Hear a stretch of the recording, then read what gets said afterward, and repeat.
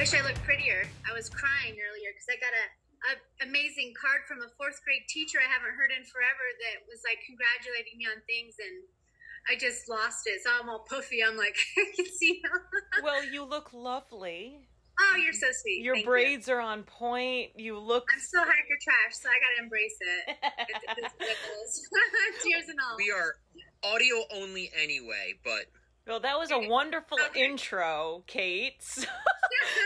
Welcome to the Rocks and Roots podcast. And Kate, as you heard, was just crying for a good reason. What a lovely card that sounds like. Was that your fourth grade teacher that sent you that? Yeah, so I know a lot of my fans know this, but I was severely dyslexic, like on a whole nother level, and it wasn't really totally recognized yet at that point in time because I'm older than people think. And so by the time I was in third grade, I was pretending to read. I couldn't read. I was so severely dyslexic. And I finally went to my parents for help. They threw me in a private school, and this teacher that sent me this card today out of the blue helped me for 3 years get so far on track that I actually ended up being able to skip 2 grades, which I didn't take advantage of, but she was just amazing. She was such a huge staple in my life, and to get that card from her today just made me lose it. That is amazing. What a great story. Yeah. Oh, wonderful. Crazy. Well, I mean, from your dyslexia, is that how your art started? I think a big part of it, yeah. I mean, I started out such an odd little nut, honestly. Like, I was supposed to be left-handed. My mom wanted me to be right-handed, so she'd made me sit on my left hand while I'd learned to write. Now when I paint, I'm ambidextrous, and I'll switch, and I realize it. So I've got all kinds of things going on. Just a little hodgepodge of interesting, I suppose, when it came to all that. But it really, yeah, I had a hard time at times, just in the process of learning, because all these things I had to factor in, but I turned out all right. And I can read great now. Well, we're so glad to have you on the podcast. This was like a very Joe Rogan opening, in my opinion. It is. He starts off like mid-sentence with his guest. So great to have you on the show. And, we were, hunted for people to talk to. And I'm like, there's Kate. I just saw your recent Instagram post about you opening your first hostel. Well, yeah, right? So many congratulations on that. But before we get into the modern stuff, let's go back a little bit. So how did you get into hiking? Well, basically, I went kind of female Forrest Gump because I was a single mom, and I expected to have about 2 more years with my daughter in the house. And what ended up happening is we found out that her dad's GI Bill could be transferred to her if she graduated in the state that he was stationed in, which at the time was California, and I was in Washington. So we were in Washington. So like when she was 17, she just up and moved to her dad's. And I had been like the single parent for up until that point, and I didn't really have time to process that. So I had this bucket list. I grew up in North Bend, which is right next to Snoqualmie Pass, and I bartended the pass. I was very aware of like the long trails, and I always said someday, it was like a bucket list thing. And once my daughter actually was down with her dad, I just didn't know what to do with myself. So I was like, went female Forrest Gump. I'm like, I better go walking. And I was like, might as well hit some stuff off my bucket list. And so I planned the AT hike and took off on that in 2018. How long did that take you? 5.5 months. And I really buzzed through it because I really wasn't capable of I didn't know what I was capable of.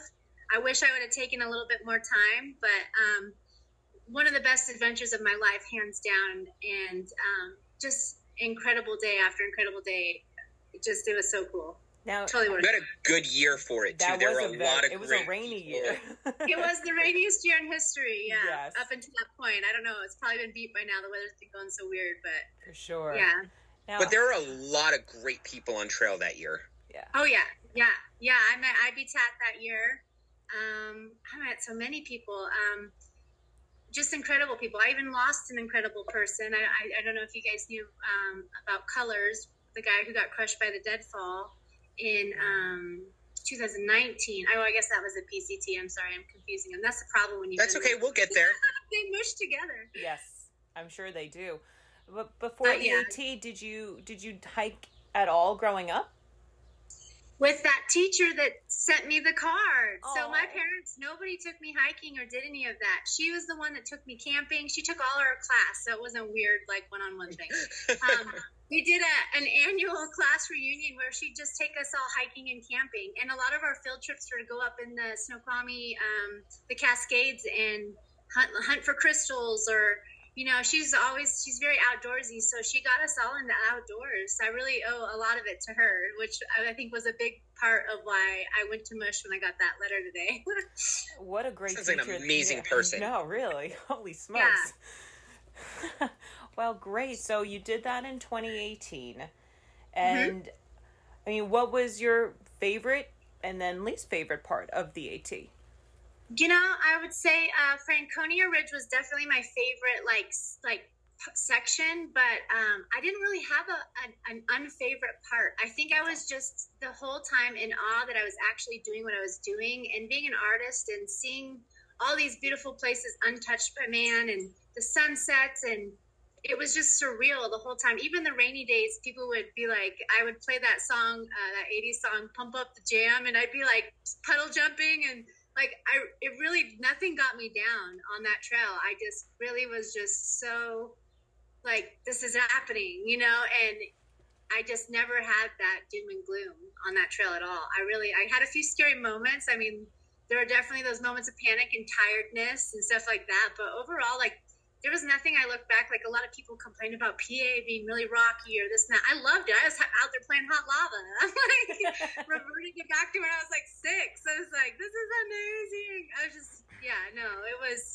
it was a great adventure for me. And I can't say that there was anything I really, in the rain, even being from Washington, it was like no big deal. I mean, we wash our car when it's raining. It's like, if we want to hike, we hike when it's raining, so that wasn't a really big Achilles heel for me in any way. It was awesome. I mean, we've had, our fair share of people we've spoken to who've loved the AT, but there was at least something that they didn't like about it. You are the first one who was just thrilled to be there the entire time, and we're here for it.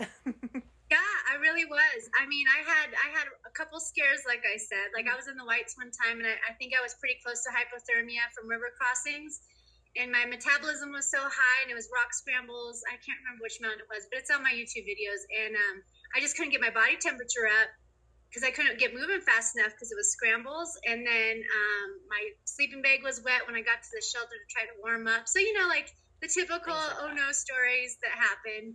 But I made it through, and so that was a little scary. But other than that, like, that was still such a beautiful section too. I was like, and then as soon as I got warmed up and got going again, I had another river crossing. So it was like, you have to laugh at it when you look back. I don't know. It was fine. It worked out. I survived. You did.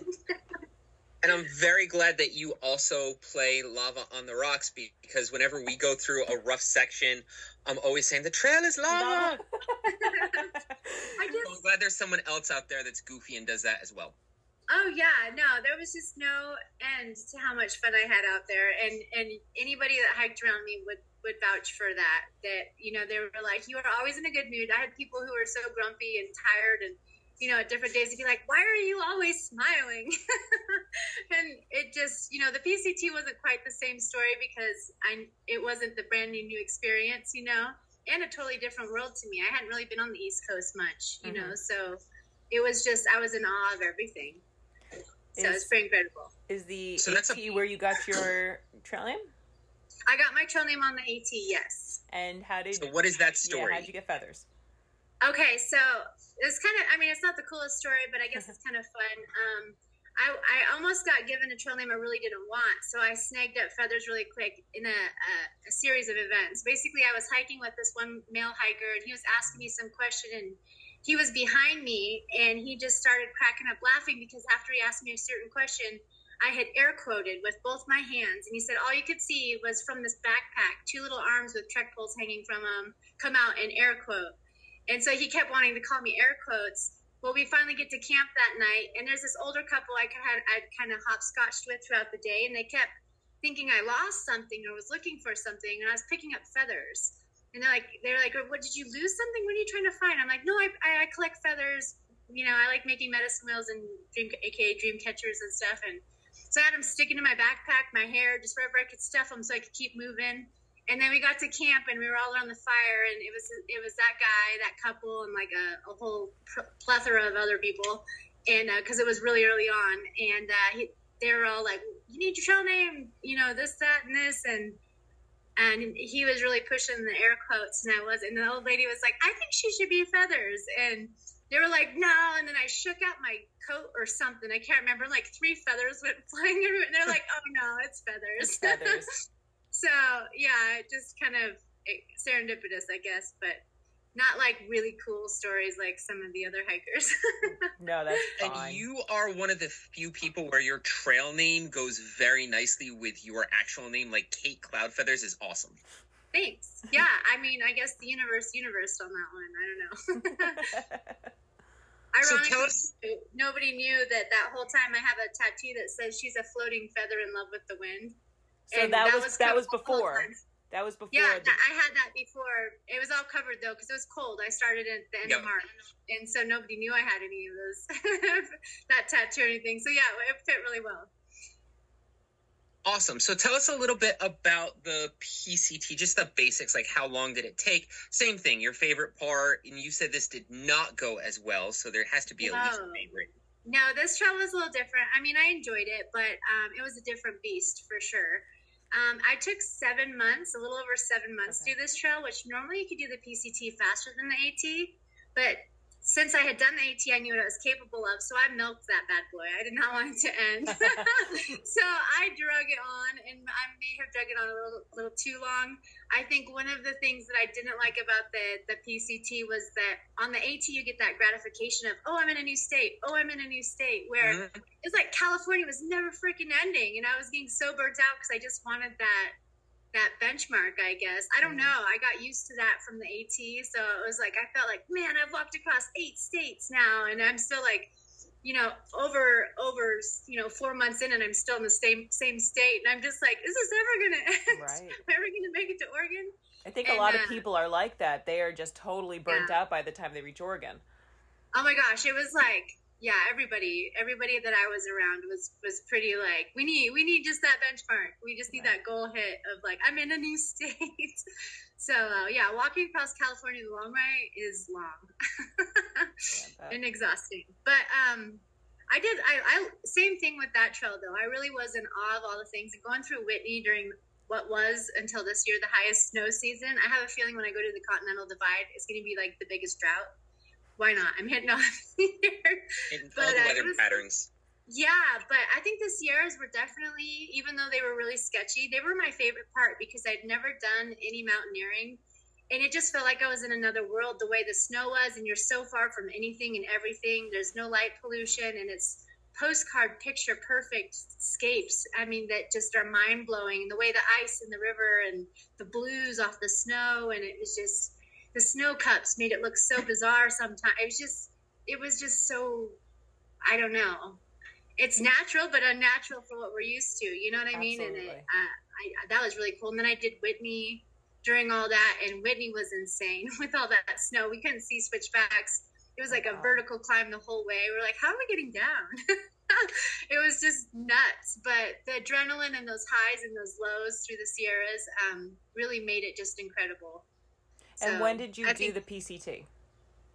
I did. So I did the AT in 2018, right. And then I got home and I went Forrest Gump again. So I was like, oh, she's still gone, which of course, so I was like, what should I do now? And I was like, I guess I should just go do another one. So at that point I'm thinking, well, why don't I just go for my Triple Crown, So 2018, I did the AT. 2019, I went off and did the PCT. And then my plan was to do 2020, the Continental. So I was just going to do my Triple Crown in a 3-year, run it off stretch, but COVID. Yes. Yeah. All right. So the PCT was 2019. A lot of snow that year. What would you say was your favorite spot? Oh, my favorite spot. It was the Sierras, like Whitney. Yeah. Was pretty incredible because I had never done any 14ers before that. And I slept above 10,000 feet at San Jacinto. That was pretty incredible because that was the first time I'd been above 10,000 feet, and I got to sleep up there. and I have a grandpa who was very famous for being a healer, and he always would say that the way he would restore his energy was to go camp above 10,000 feet, and that's all I could think about when I was up there, is that, like, I'm restoring my energy, I'm above 10,000 feet, and I'm camping up here. So, and it was really cool. We had this, like, cool old rock hut up there that we all camped in. It was a beautiful sunset. You could see the shadow of the mountain over, like, all of, was it Palm Springs, Cabazon down below, and it was like Stargate. It was really cool. That's amazing. Yeah, so that was pretty. There's just so many points like that, though. That's kind of like how these trails are, though. You get almost overwhelmed with the epic spots and views that it's hard to pick, you know? We totally get it, because, you know, us being on the East Coast, the highest mountain is 6,200 feet. So us going out west is absolutely mind-blowing. Yeah, it was fun. Just being in Yosemite, you're how many thousands of feet up in the valley? You're not even realizing it.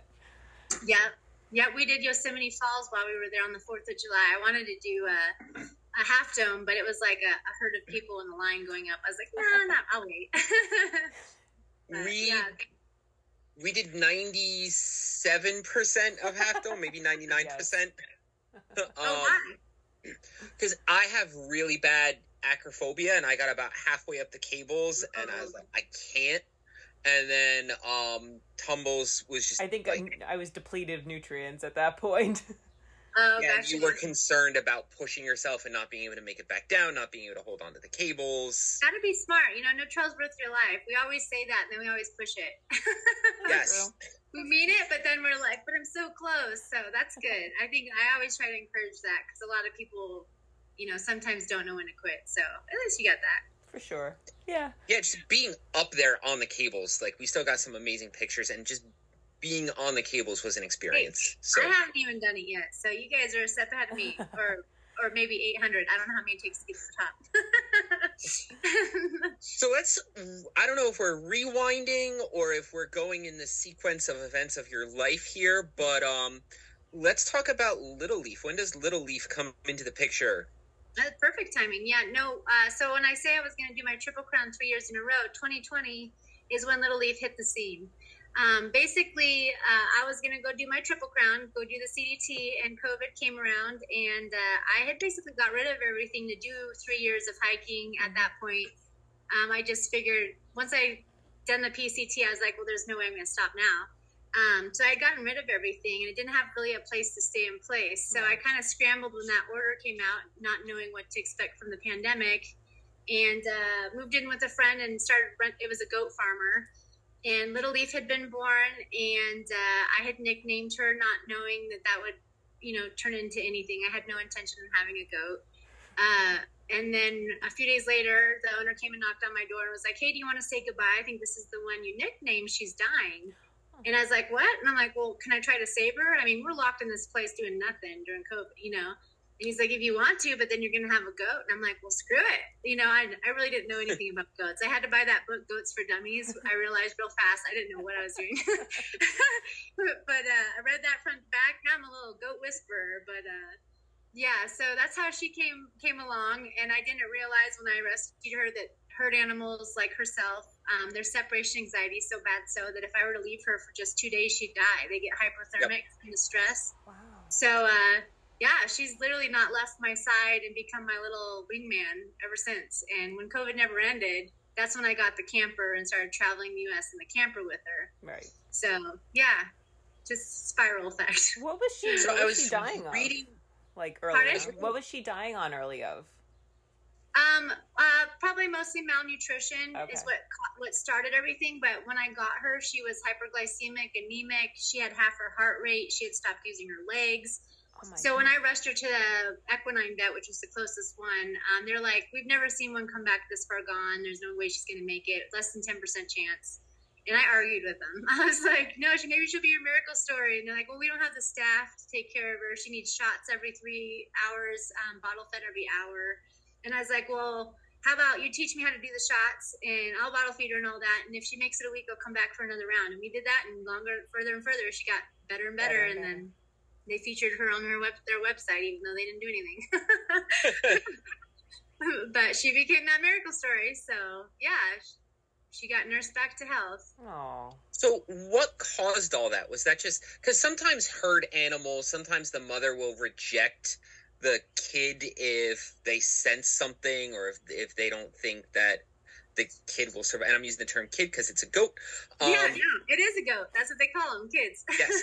So, like, do you know, like, what caused the initial malnutrition? Did mom reject her? Or, like, what was up? Well, she was the runt, and throughout history, goats were the first domesticated animal, and we have really dumbed them down. Like, there's a lot of misconceptions about goats. One being that when they have litters, it's not called a litter, but when they have their kids, they usually only have two. They only have two udders, but because through over domestication and overbreeding, they're starting to have bigger, amounts of goats at a time. So generally in nature, they only have one to two. And with all these meat goats we've bred and dairy goats, they're having like up to 4, and they can't feed that many, so they'll reject the weakest, smallest ones. It's just kind of like there's a big misconception that goats can eat anything. That's actually a huge lie. They've been over domesticated to where they just don't know what they can and can't eat anymore, so they try. So you have to watch them like little kids, because if they get a bite of rhododendron and they find out it's sweet, they'll just try to eat it and they'll kill themselves on accident, because they don't know. So you've kind of dumbed them down in the sense of what their instincts are and overbred them as far as how they develop, so she was just one of those cases where the litter was too big for the mama, so she got rid of the smallest. Yeah. Okay. Wow. I was reading an article, and it said that you did mouth to mouth. At one point, she was done. And how do you do mouth to mouth on a goat? I didn't even know it was a thing, to be totally honest. I was so tired for getting up every hour. I mean, I was a mom. I'm a mom, and I had to feed my daughter every few hours. But every hour is a whole nother ball game. Yeah. So I was so tired. I woke up one night to feed her to the alarm, and she started she was asphyxiated and just stopped breathing. And I was so invested in her emotionally and everything at this point that I was like, I don't know. The first thing came to mind was to try to do like some kind of CPR, and she's only 3 pounds, so I just covered her little snout and was rubbing her chest where her heart was and doing little compressions and then I thought she'd started breathing. I wasn't really sure, but I was just so literally exhausted. I'm pretty sure I passed out at that point, and I was like, well, if she's here in the morning, she's here. And there she was in the morning, and I rushed her to the vet again just to see if there was anything that was caused by any of that. And he's like, oh, mouth to snout. And I'm like, oh, it's a thing. It's a thing. I had no idea. Again, I just kind of, winged it. Instinct. Yeah, I was just like, no, I can't let you go. I can't let this happen. I'm going to try something. So I guess, mouth to snout is a thing. And you can do it on dogs and all kinds of animals. And I had no idea. Fascinating. And then that same article said that she was supposed to be featured in a video game. Like, did that happen? And what's that about?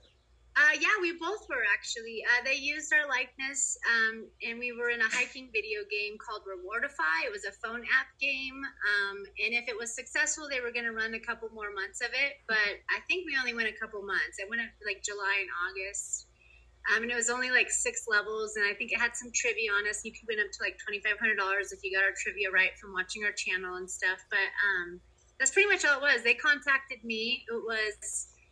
Rewardify is a pretty big name, phone app gambling thing, I think, kind of gambling. I consider it gambling. I don't know, maybe it's not. But it was fun. Yeah, we were turning into video game characters, and they cashed us out for, I think, like, I don't know, maybe I shouldn't talk about that, but whatever. They paid us to do it, and it was just kind of fun. So, yeah. That's awesome. That's awesome. That is awesome. Yeah, it was fun. It's cool to be able to say that. Well, I mean, the goat is the star here, it sounds like. Yeah, well, I usually, when I talk about it, I don't mention myself being included usually. I just say, yeah, my goat's been turned into a video game. Like, nobody cares about me anymore. It's cool. So you were with your friend, the goat farmer. It sounds so awkward to say that, actually, so... Sorry.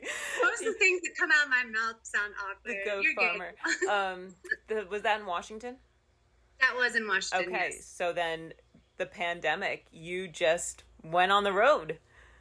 And yeah, when COVID never ended, I was like, this thing's never ending. I started to get like stupid stir crazy. I was just like, you were sharing a little room. It was bad. Like, I was like, I got to get out of here. And so I ended up finding my little gypsy wagon on Craigslist. A little Roma man made him for a living. He was 89. It was the second last to last one, and it was the only thing light enough my Jeep could tow. It's like dry weight, like 800 pounds. And I just paid off my Jeep, so I didn't want to get like a new setup. I really didn't know what I was going to do. I just needed to move, you know. Right. So I snagged that up and hit the road, and then we became a circus show on the road.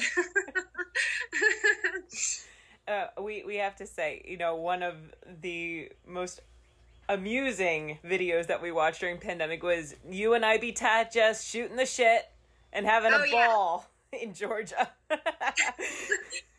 Yeah, we had a lot of fun. And I invited him out on my Cross America hike attempt thing that I did, which I'll finish at some point. But yeah, him and people, I think our fan bases are so opposite. And we come across very opposite because I'm very, you know, like family orientated kind of on my channel, and he's very not. Yes. And but I think being a bartender and just I get his humor, I get his person. That was the goat knocking things over. She's got to get a little attention in here. She's like, I'm still here. Anyway, but I think, yeah, because he took everything so serious, and I'm very, very like, woo, we'll figure it out, you know, or like, no, we don't need to film that. And his little walk-bys, teasing him about those, because he takes his photography and cinematography very, very serious, and he is amazing at it. Like, I'm not. Yes. And I think, I don't know, I had to poke fun at them just because he would get so frustrated so easy. He was an easy target. Yes. But yeah, so we had a lot of fun. He's a good guy. Did you hike with him a bit on the PCT? I did. Yeah, okay. I met him on the Appalachian, and he didn't remember me when I ran into him on the PCT. Very sweet. I remember. Then we feel honored. I'm sorry to interrupt. Then we feel honored because we met him once when he was doing in 2018. He was in PA, and I had reached. We were fangirling. Even YouTube. Frankie was fangirling. Because we were watching his videos religiously. And I had reached out. I was like, hey, we live in Jersey. If you are in the PA, New Jersey, even New York area, and you need anything, like, hit us up. So I got this Instagram message one day, like, yo, I need shit tickets. I was like, what the fuck is that? So once I figured it out, like, we ran up and we gave him a package and we got our pictures. And then we met him again in Georgia, and he actually remembered us. So, oh, yeah. Well, that's kind of a crucial, no, I get it. Most people have a better memory than I do anyway, so I've been hit in the head a few times. But, you know, he does have a good memory. He's impressive like that. Yeah. So how many miles did you hike with him on the PCT? Basically all of Oregon and Washington. Oh, okay. Yeah, we got separated at the very end when he went on his gnarly little trek with Beats and all them. And I hiked with Beats actually a long time on the AT. Oh, did so you? It's really funny, like our whole little group, the community, the hiking community, you guys probably already know this. It's pretty tight-knit. If you don't know the person, you know someone who knows the person and so on and so forth. But yeah, when we got to Stevens Pass, I thought I had NOLA or whatever it's called, and norovirus. Norovirus. Sorry. That's what we're going to call it from now on. Thank you. Oh my goodness. Anyway, I was just really sick. And like I said, I'd done these trails back to back, and I had started to get malnutrition is what it ended up being. Mm-hmm. But I had all kinds of things going on with the body that seemed like maybe I drank some bad water. Oh, so anyway, I thought that's what it was. So he tried to wait for me, and I was like, dude, it's not going away. Like I tried like 2 days, and then I was like, I think I'm gonna have to take like a week. And it was snowing hard, like we were already in deep snow. And so he pushed on by himself, but he ended up meeting up with Beats and Snazzy and a few other people that we'd hiked on and off with the whole time. So luckily he didn't finish alone, but I did, and it was nuts and scary. Oh my God. Yeah, I got back. What I ended up doing is, since I got off at Stevens, I ended up flipping after that week because he had gotten back on trail. Now I was by myself. I went up to Canada or no, I skipped up right past Tehican and got on at Cutthroat and hiked up to Canada. And I did that in like 3 days. I did 80 miles and I was still so sick. All I wanted to do the whole time was lay down. I think Rocks Pass was really super avalanchy and sketch, and I was there by myself. I mean, I was the whole way. It was just like, what am I doing? This is dumb. Like, kind of having that moment of like, is this worth it? Should I be doing this? And I flipped up, tagged the border, took a train back down, waited a whole nother week because I put myself back at that point, going back out. Right. So I had to wait it was about another week. Maybe it was like 8 or 9 days. I can't remember exactly now. But then I ended up pushing back up and getting back on at Stevens and getting off at Stehekin.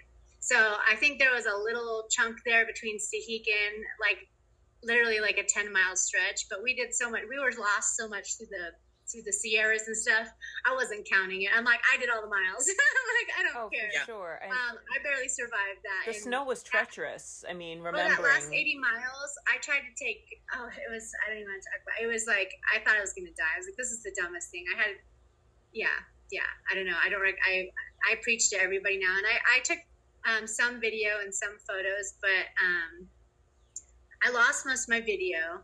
And I don't know how I managed that. I don't know if it was because I was so remote that I never got to upload it in time or what happened, but I have a bunch of photos and stuff. Saw a lot more wildlife there than any other spot of the whole trail, of course. But yeah, and then I tried to go back and do it again with Little Leaf without the snow, and she wouldn't drink water, so we built again. So that's just been like a cursed little area for me. I do want to still go back and hit Section K is what it's known as. Hit it again in the summer, nice to just have a cruisy, cool, and enjoy it, because I feel like I kind of got gypped on that. And I did it to myself, of course, by trying to milk the trail and take 7 months to do the whole thing. But, it is what it is. Wow. Good for you. All right, I will definitely check out your YouTube channel because looking at how Tat finished that up, that was insane. But I can't imagine doing that by yourself. Like, he barely survived. So, like, doing it by yourself, you're amazing.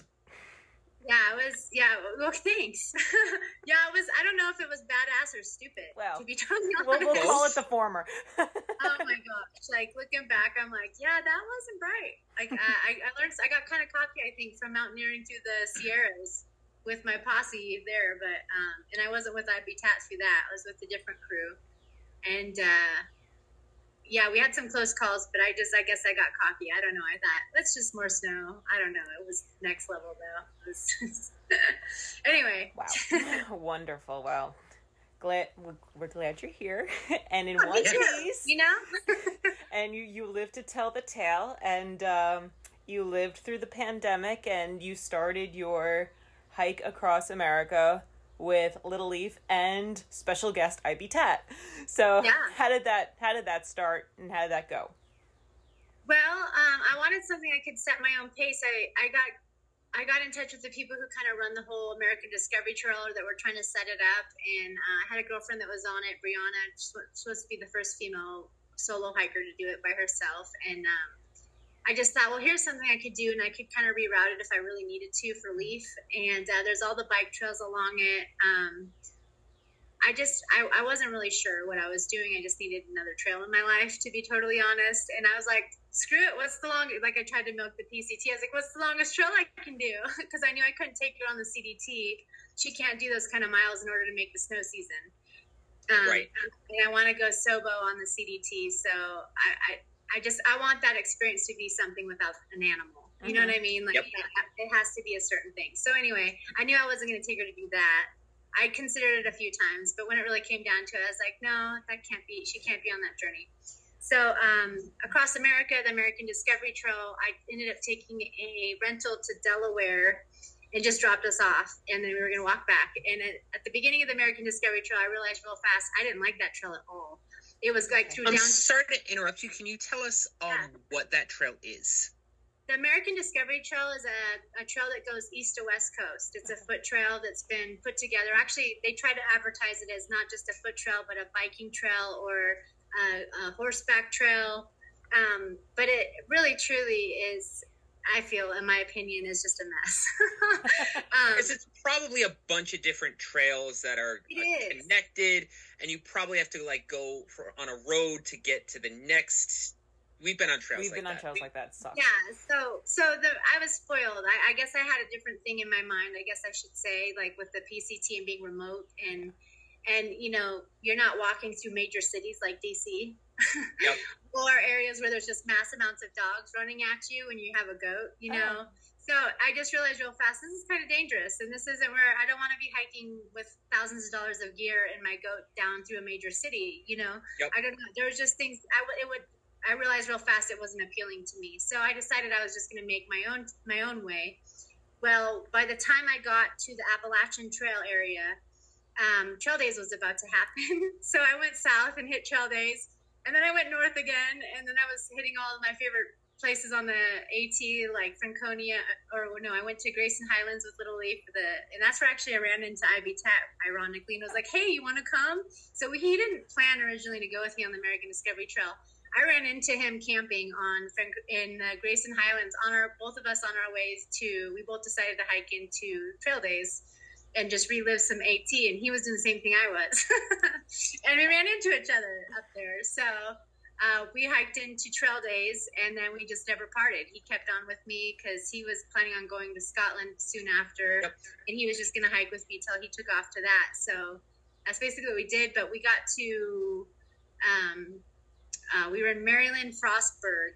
We'd finished the C&O, and we're about to get on the Great Allegheny Trail because I was doing bike trails at this point. We had brought Roscoe, and we figured, well, if we're bringing Roscoe, we got to do something super easy because little man's got short legs. And so we just hit the C&O, which is a bike trail. So it's like super easy. It's like walking down the road, you know. We figured, well, when he gets tired, we'll stop. You know, we're no agenda. I kind of knew I wasn't going to do the trail in the season or anything. I figured I'd have to stop during winter with Little Leaf if we just kept this on over a 3 or 5 year period. We'd have to hunker down during the, you know, certain seasons because she couldn't hike in deep snow. Anyway, long story short, we got to the end of the C&O, Great Allegheny Trail. Little Leaf got really sick. And the thing with herd animals, another thing with their herd animals, is that when they get sick, they hide it because the herd will shove them out. They get left behind. Yes. So she had got a bladder infection, which is very common for does, for the female goats. Same with deer, everything. But it had developed into, and I didn't know she had it, and it developed into a kidney infection, which then is very dangerous. And that's when I started to realize something was off with her. And then it's kind of just a race against time. So goats, that's usually the tendency with them when they get sick. It's like you don't realize it till they're almost too far gone. Right. So it was a mad scramble to save her life. I had like 7 different vets work on her, and they weren't really sure. It ended up being the 7th one who was a deer vet. He worked with wildlife that figured out exactly what was going on, and she needed a rare antibiotic too. She wasn't responding to normal goat antibiotics. Of course. She actually responded to an antibiotic that you give to horses, which they try to make illegal for goats because goats are considered food. So he could have lost his job for giving her this antibiotic, but it's the only one she responded to. And he was just happened to be cool enough, and I'm not going to name drop him. No. But just happened to be cool enough to administer that to her, and it saved her life. So it was kind of crazy. But after that, I decided I needed to rethink how we did it. I thought she did follow me in the water a few times to go swimming. In the water, I found out wasn't probably the cleanest for us to be in. So she probably picked up that bladder infection in that scenario. But I figured if we could go back to do that trail in sections, which I'd love to, just connect the bike trails, maybe do the Great American Rail Trail, which is another east to west coast, Trans-American Trail. There's so many now. Really? Actually, where my hostel is intersects 2 of them, and the CDT. But I'm going to put her in a bucket, like bicycle, and it has a pop-up, but I have to afford that. It's like $5,000. So once maybe this hostel will earn me that so we can go do that. And the previous owner of the laundromat that I bought, she's always wanted a hostel. She's like, when you go do your Triple Crown, I'll run the hostel and the laundromat for you. I'm like, perfect. So good. And I have a huge backyard, and there's a goat farmer like a block away with a whole bunch of goats. So I'm going to try to acclimate her to a little herd. So it's a perfect storm. It's working out. That's amazing. Wonderful. Yeah. How have people been receptive or not like, because if you're on a trail, like for us, we're like, oh, we'll look up a hostel to stay at, we'll go to a hotel. With a goat, you can't necessarily do that. How have businesses, hostels, hotels, what's that like with a goat? So it was tricky for the grocery stores, but what I ended up doing, luckily COVID kind of made that a little easier, where I could just order on the phone and they'd bring it outside to you. So that kind of was a win. And the hostels and the hotels, you'd be surprised how many. We stayed at a lot of them, and basically what I would do, and if any of them are listening, don't get mad. She's housebroken and everything, and she doesn't chew anything. She's better behaved than most dogs. But to convince people of that have never heard or seen that can be tricky. So I basically, every time I go to a hotel, I'd be like, hey, I've got a goat that works in movies and commercials, and she's really well trained in video games, and she's better trained than most dogs. If she ruins anything, we'll pay for everything, but I guarantee you. So I'd go to the pet-friendly ones. I wouldn't just go to a normal hotel. Right. I'd always seek out at least the pet-friendly ones, and then I'd just sell it. I'd just be like, this is my goat. She's my dear dog. She's better behaved than most dogs. She won't ruin anything. If she does, we'll pay for it. And we never had a problem. We stayed a lot of places, a lot of different hotels. So that's wonderful. And then for the restaurants and stuff, I just looked for the ones that were pet friendly on the patio. And if someone wasn't comfortable or didn't invite us or, let us stay, I didn't push it. I never tried to do the emotional support thing. I have family that needed emotional support animals. So I think it's really disturbing how many people abuse that. And so I just will never pull that card. I just figured there's enough places that'll accept us. We'll go to those. And I don't want to make anybody uncomfortable anyway and be somewhere we're not welcome. Why would you want to go, sit in a restaurant or patio where they don't even want you there? So I just always looked at that, and it's worked out great. We've actually been, she's been accepted a lot more than you probably perceive, but she's not actually that big either. She's only about 47 pounds. So she's like a small lab. So it's not like I'm bringing in this huge Boer goat that's like, half the size of a horse or something. So I think that helped a little bit too. And they could see her demeanor. She's really chill. Yeah. Awesome. So when does the hostel open? My hard opening is going to be this coming spring. I might be able to open this winter. I worked out a deal with the previous owner. Basically, she's still living here and running the laundromat while I'm trying to dump as much as I can into the hostel to get it up and running. Because once I start paying the mortgage completely on the place and take over the laundromat, I won't be able to afford to do the remodels that the place needs. So, and she owns a trailer park as well, and she doesn't really have a place to move yet until she fixes up one of those trailers at the trailer park. So she's fixing that up. So we're helping each other, basically. Okay, that's still great. Here. Yeah, and then I've been letting hikers come through, and they can kind of donate if they want to the cause. Like a lot of my subs and stuff have been donating. I have an Amazon wish list and a GoFundMe, because I had some electricians in right before I got on, and it's totally illegally wired. Like, this place is a hot mess. So we're redoing all of that. I have a lot to do, but I've had some hikers come through and some subs and offer to help build and work on things and donate things. And I got a long ways. By spring, I should definitely be open, but there's a chance for winter for some of the people who get stranded off of I-80 to be able to come snag a bed for the night. I'm not really going to offer any services until I have everything legal and up and, whatever. But for right now, it's like donation. And if you're a friend and you want to come crash and help out, and like a work for stay kind of deal. Right, exactly. I mean, even a better question, how did you find this place? The universe again. Oh, okay. It likes to do that on me. I had got invited to showcase my gypsy wagon at the Colorado Tiny Living Festival, and I'd never done one of those before, and I almost didn't go. And last minute, I decided, you know what, I'm going to do it. I already committed. I was having car issues, and I was a little tight on money, and I just was like about to bail. I decided to just do it. And Little Leaf, out of the blue, pees in the front of the Jeep, and she never has pee accidents. She never does that. And I'm like literally 3 hours away from where I'm supposed to showcase my whole setup. And so I pull into Rawlins. I'm 100 miles from anything.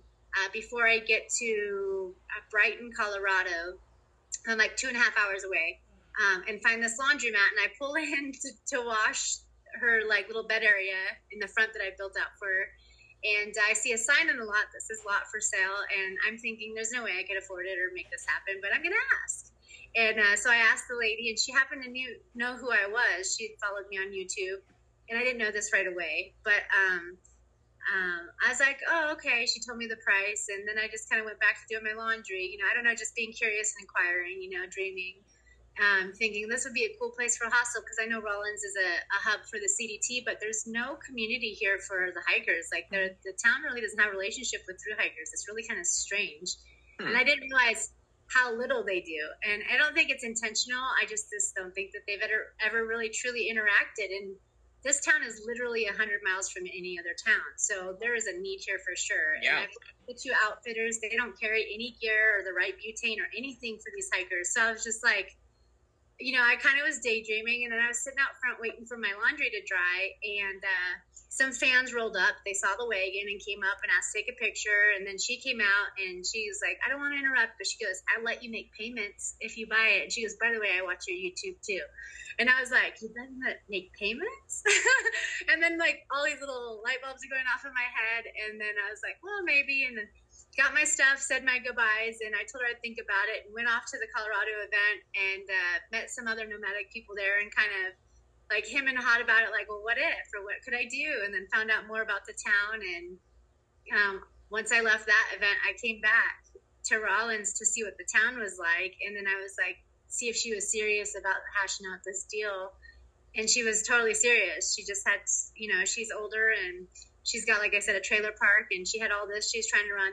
Obviously, the hostel wasn't part of the laundromat originally. I'm building that. But she had always wanted a hostel to do it. So it was just the perfect storm. So we set up a deal, and here I am.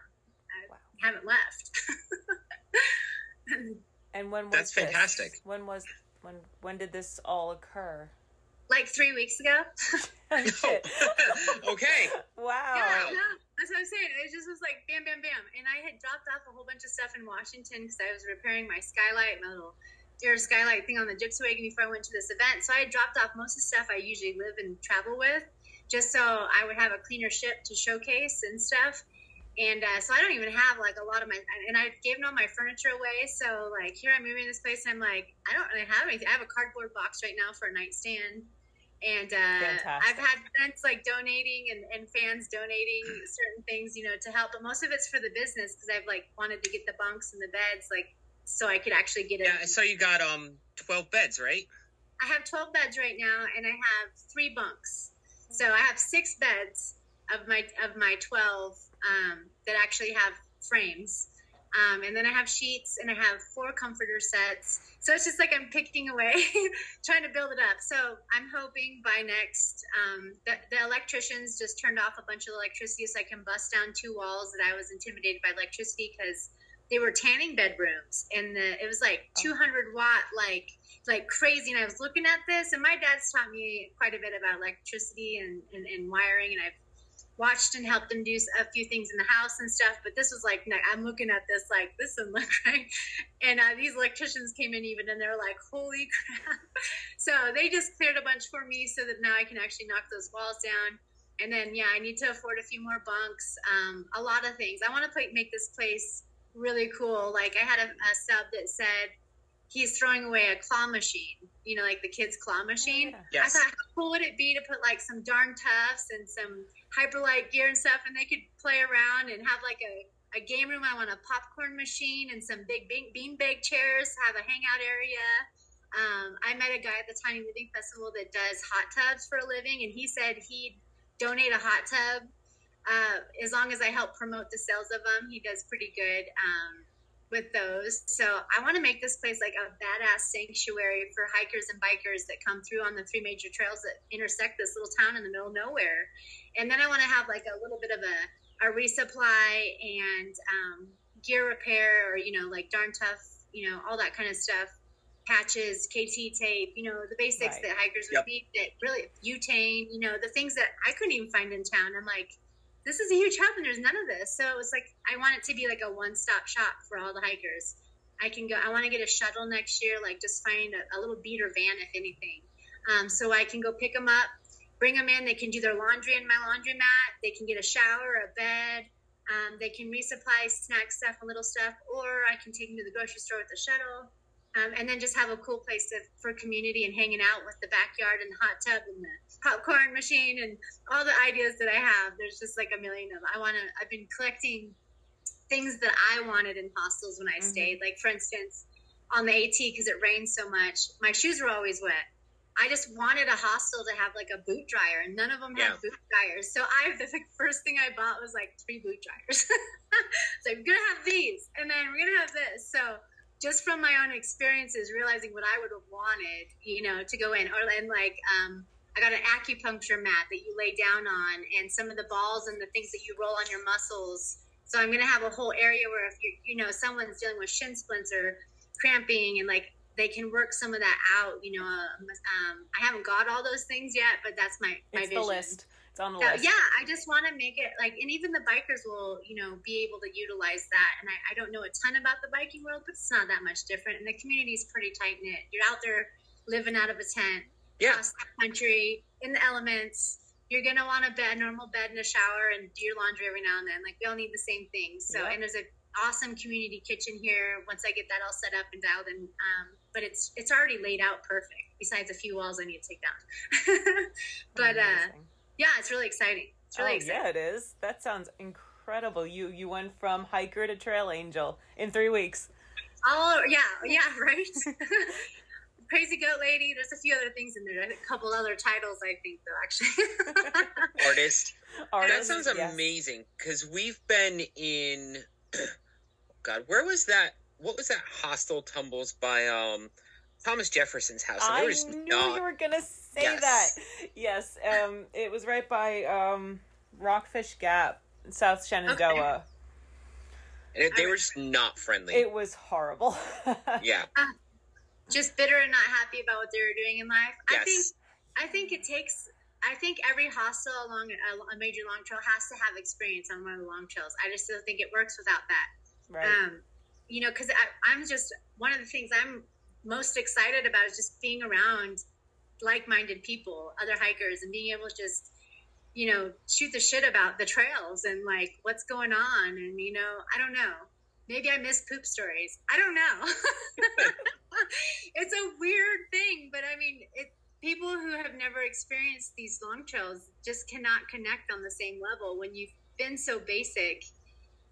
Materialistic things and the things that we are so used to in everyday life seem so insufficient and aren't satisfying. You know what I mean?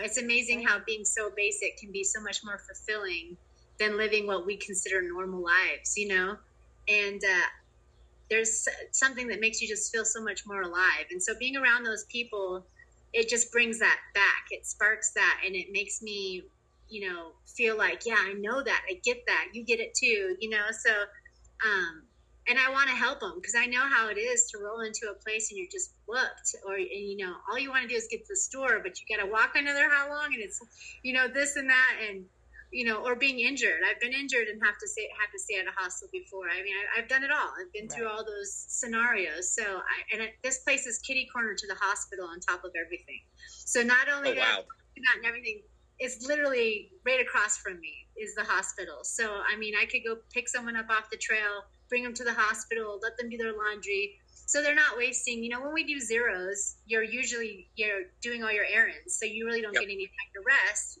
And you don't really want to take a double zero, because then you're losing a day or whatever. But the more you can do in one spot will give you more time to chill. So like here, for instance, hikers can come and throw their laundry in and then go lay down on their bed while it washes. Right. Yeah, there you go. It's a great idea. You get a Nero more than I don't know, however you want to look at it. But I just think it'll be cool to have everything in one spot. So that sounds like an amazing hostel. It's going to be a great place once you get it up and running. I think so too. I hope so. And I've had a lot of help from fans and stuff so far. I still need a lot more. This place is huge. I actually just found out that it has a whole second floor. I don't even know what I'm going to do with that yet. Oh, wow. I haven't even seen it, actually. I'm so overwhelmed already by what I have going. I have not even looked at the top floor. I don't even know what's it. But that's where the bowling alley will go. Yeah, sure. Why not? Yeah, maybe it'll be just a giant pillow room like Elvis had. I heard Elvis had a pillow room. I'll just fill the whole thing with pillows. Not to be off topic. Yeah, we could. Oh, you guys give me an idea. We could do a projection screen and have it a movie room just filled with pillows. It's like, oh, it's the theater upstairs. That sounds amazing. Everybody talks about hitting theaters sometimes when we're in towns, you know? It's true. Like, oh, theater's here too. It's upstairs. But yeah, a theater's like $50. So if you have the equivalent in your hostel, that would be great. You know, why not? Why not? Is that a chicken behind you, by the way? Sorry to go off topic. So I adopted a few animals or inherited. I don't even know what you want. That is a chicken. That's Belina, and she's obsessed with me. She does not leave me alone. She waits at the window for me all day, every day now. And I think she's like 10 or 12 years old. She's an old chicken. And she's obsessed with, she just talks to me. And if I crack the window, she just sits there and talks and follows me around and waits for me. It's hilarious. And there actually are 2 other chickens out there, but she's the only one that does that. She escapes every day to come to the window to wait for me and to talk to me. And her little leaf sit there and stare at each other sometimes. It's quite comical. I don't know. But yeah, your place sounds amazing. Now. Chickens, goats, movie theaters. Yeah, popcorn machine. Oh, that can go upstairs. That's perfect. Upstairs, yeah. There you go. Put us on the planning committee. We've been talking almost an hour already. We don't want to keep you too much longer, but we did want you to talk about your art a little bit. My art? Well, that's something I've done since the dawn of my time. I was a pretty lonely kid. I spent a lot of time alone because my parents were young and worked a lot. So I got into it young, and my grandpa, my dad's dad, raised me a lot at the time, and he became basically a huge pillar in my life and made me promise I'd never give it up, and I could never break a promise to him. But I also love my art. It's my therapy, just like trail. And so, yeah, it's always been a staple, and it's there. I do murals. I have them all over the country. I've shipped art all over the country. Actually, I have art in Singapore. I have them in other countries, not murals, but I've sent art all over the world at this point, which is pretty cool. I still don't think I'm known by any means with it, but it has given me the majority of my living since my daughter went off to college, and I didn't have to have real jobs anymore. That's great. Wow, that's amazing. And then your photographs are gorgeous. What are you using for equipment for your photos? Oh, I love when people ask me this. So I minored in photography. My grandpa, who I told you raised me and was my world, he was a professional photographer. He shot Kennedy. Wow. And Marilyn Monroe and a few other people. That's amazing. Wow. Is this the same healer? No, that was, different side of the family. Okay. But he was a big photographer, and he was my best friend. I actually have him tattooed right here, my Grandpa Errol. I talk about him a lot on trail and stuff too. He was a photographer, and I wanted to be like him, so I minored in it when I was in college, and I only used my phone. I have fancy Nikons, everything, but I just have gotten to the point where if I can get the composition right with the light and everything is like lined up, I just go for it, and it's amazing. I mean, you can be super critical of your photos in a certain light, and I can be that way, but the majority on trail, I didn't want to carry the extra weight. I'm no Ivy Tat, that's why I poke fun of him. Because I only have one clavicle bone, I couldn't take on extra weight just for that reason. I already had a kind of a battle sometimes with the weight that was normal. Mm-hmm. So long story short, I've always just used my phone for the majority of the things that I'm shooting and photographing, because it's just the most easy thing to have right there on hand. And when you're juggling a goat at the same time, you don't want to drop your nice camera. No, for sure. Or whatever. So I have Apple, Samsung, because they're gorgeous. Yeah, it has the authentic crack screen here. I did that like day 2, of course, like we all do. I always get the ones that have the memory card, and I think they stopped making them now, actually. So I can put like a 436 gigabyte or megabyte, whatever they are, like huge like memory cards in there, and I use them for my YouTubing and everything. I edit on my phone. That's why my videos aren't that fancy, but I do everything from my phone. Everything. That's awesome. While I'm I still, even to this day, like doing the videos for this place, I've been doing everything still from my phone. Old habits die hard. And I have a really nice laptop, and I still do it all from my phone. So I don't know. Well, whatever phone that company should reach out to you, and you should be their spokesperson. Yes. Oh, that would be fantastic. Yeah. Yes, please. Can I get a non-cracked one? That'd be cool. Yeah. Well, No, gosh. you can do a lot with them anymore. Some of these phones coming out are better than some of the cameras that we've had for decades. It's incredible. That's true. That's very true.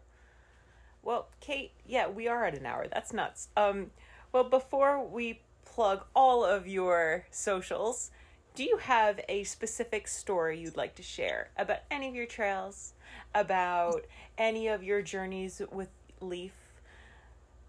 I'll share the most recent because it was fun. Was at the Colorado Tiny Living Festival. We were just chilling there. I was doing kids face painting just to entertain myself. And Brian Shaw, the world's strongest man, rolled up. Yes, because I was going to ask you about that, but we didn't get to it. So thank you. Carry on. He rolls up and he's waiting. And I kind of thought I recognized him, but I didn't say anything, at first. And then all these people started coming up to him and asking for his picture. And he was like waiting. And I realized, he's waiting for me.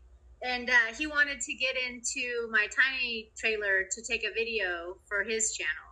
So, and he had his little Eddie doll and everything, and he was looking for a tiny home for him. Well, I think mine was the tiniest home there. So he asked if he could get in it, and he's like 440 pounds. He was at first really scared he was going to snap off my step into the wagon. I was like, screw it. I know a welder right across the way here. I was like, let's see what happens. So I get in there. So he crawled in there, and then he found out about Little Leaf, and he realized she's got a little bit of a reputation. So we did this jokingly. We had him do a pushing war with Little Leaf. So she took on the world's strongest man, which, she also might have a Guinness record now that's pending for hot air balloon ride. So she's gone higher and longer in a hot air balloon than any other goat. And she's also been sailing on a ship from 1812. She did disaster relief at Hurricane Ian. She collected beads in Mardi Gras in New Orleans. We have so many videos. I have like 40 videos still to post of her. But then I got a hostel or a laundromat. I don't know. Maybe it was like a midlife. A hostel mat. I just go with it. It's like a goat. Everybody's like, how'd you end up with a goat? I'm like, I don't know. I just kind of went with it. If you don't push back, the universe tends to bring you what you need, just like trail does. It's the way the trail works, and I've just let that flow over into my life. And as soon as you stop pushing back, it's amazing how much just kind of works itself out for you. Very true. That's amazing. So real quick, for those listeners that don't know Brian Shaw, he won the 2011, 2013, 2015, and 2016 World's Strongest Man competitions. He was the first man to win the Arnold Strongman Classic. Oh, was that him? Oh, okay. Yes. So, he is I think the fourth most decorated strongman in history, and that's awesome that you got to meet him. Yeah, no, he was in my house and he took on my goat. And the pictures of him in your tiny house are hilarious because he barely fits in there. Yeah, no, there's a lot of good stuff on our Instagram, especially Leaf has her own and I have my own. So if you don't want to see any of mine's everything we do. Hers is just goat. Oh, perfect. Would you mind plugging them, please? Yes. Yeah, so Little Leaf's, the Just Goat stuff is Little Leaf Goat. And those are underscores for spaces. And mine, which is all of the things, because I'm all over the board. And that's under Kate Cloud Feathers. And those are also underscores for spaces. And then our YouTube channel is really easy. It's just Kate Cloud, because when I started that, I had no idea it was going to go anywhere or that a trail name was a thing. I didn't know anything. So it's just Kate Cloud. And how about your hostel? Pardon? And how about your hostel? What's the name? My hostel is called The Grateful Goat, but it's not spelled like your normal grateful. It's GREAT apostrophe FUL. So I don't know. I took too many psychology classes. I didn't want the word great, the wrong great, in my title. So plus I just thought it was more fun. Mix it up. So it's the Grateful Goat Hostel. It's in Rawlins, Wyoming. Right now, if you look it up, the address and everything still says the Washboard Laundromat. But I'm going to drop that LLC and just have it all under one business. So it'll be the Grateful Goat Hostel and Laundry. And locals will still be able to come in and do their laundry at the mat if they want. But there's like 2 other laundromats in town. So I'm just kind of pushing more for the hostel than anything. Awesome. Amazing. And then finally, I know you do commission art still, if anyone would like that, is there a separate thing for that, or they just try to get you on Instagram? How does that work? been contacted every which way for that, but I do have an art website, which is under katecloudart.com. And they can message me through there. All my email and contact information is on there as well. I think you can find it in all my descriptions and in a YouTube video. And then, of course, you can message me on Instagram. I'm not big enough to where I don't see my messages in Instagram.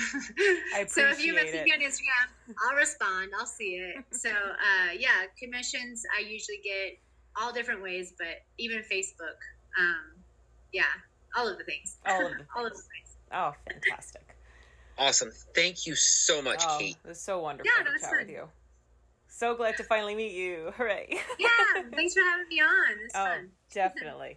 A lot of stuff we didn't get to, so we will have to do this again once you officially open would be a good time. Oh, I know. That'd be great. Yeah. That'd be fantastic. You good, Crank?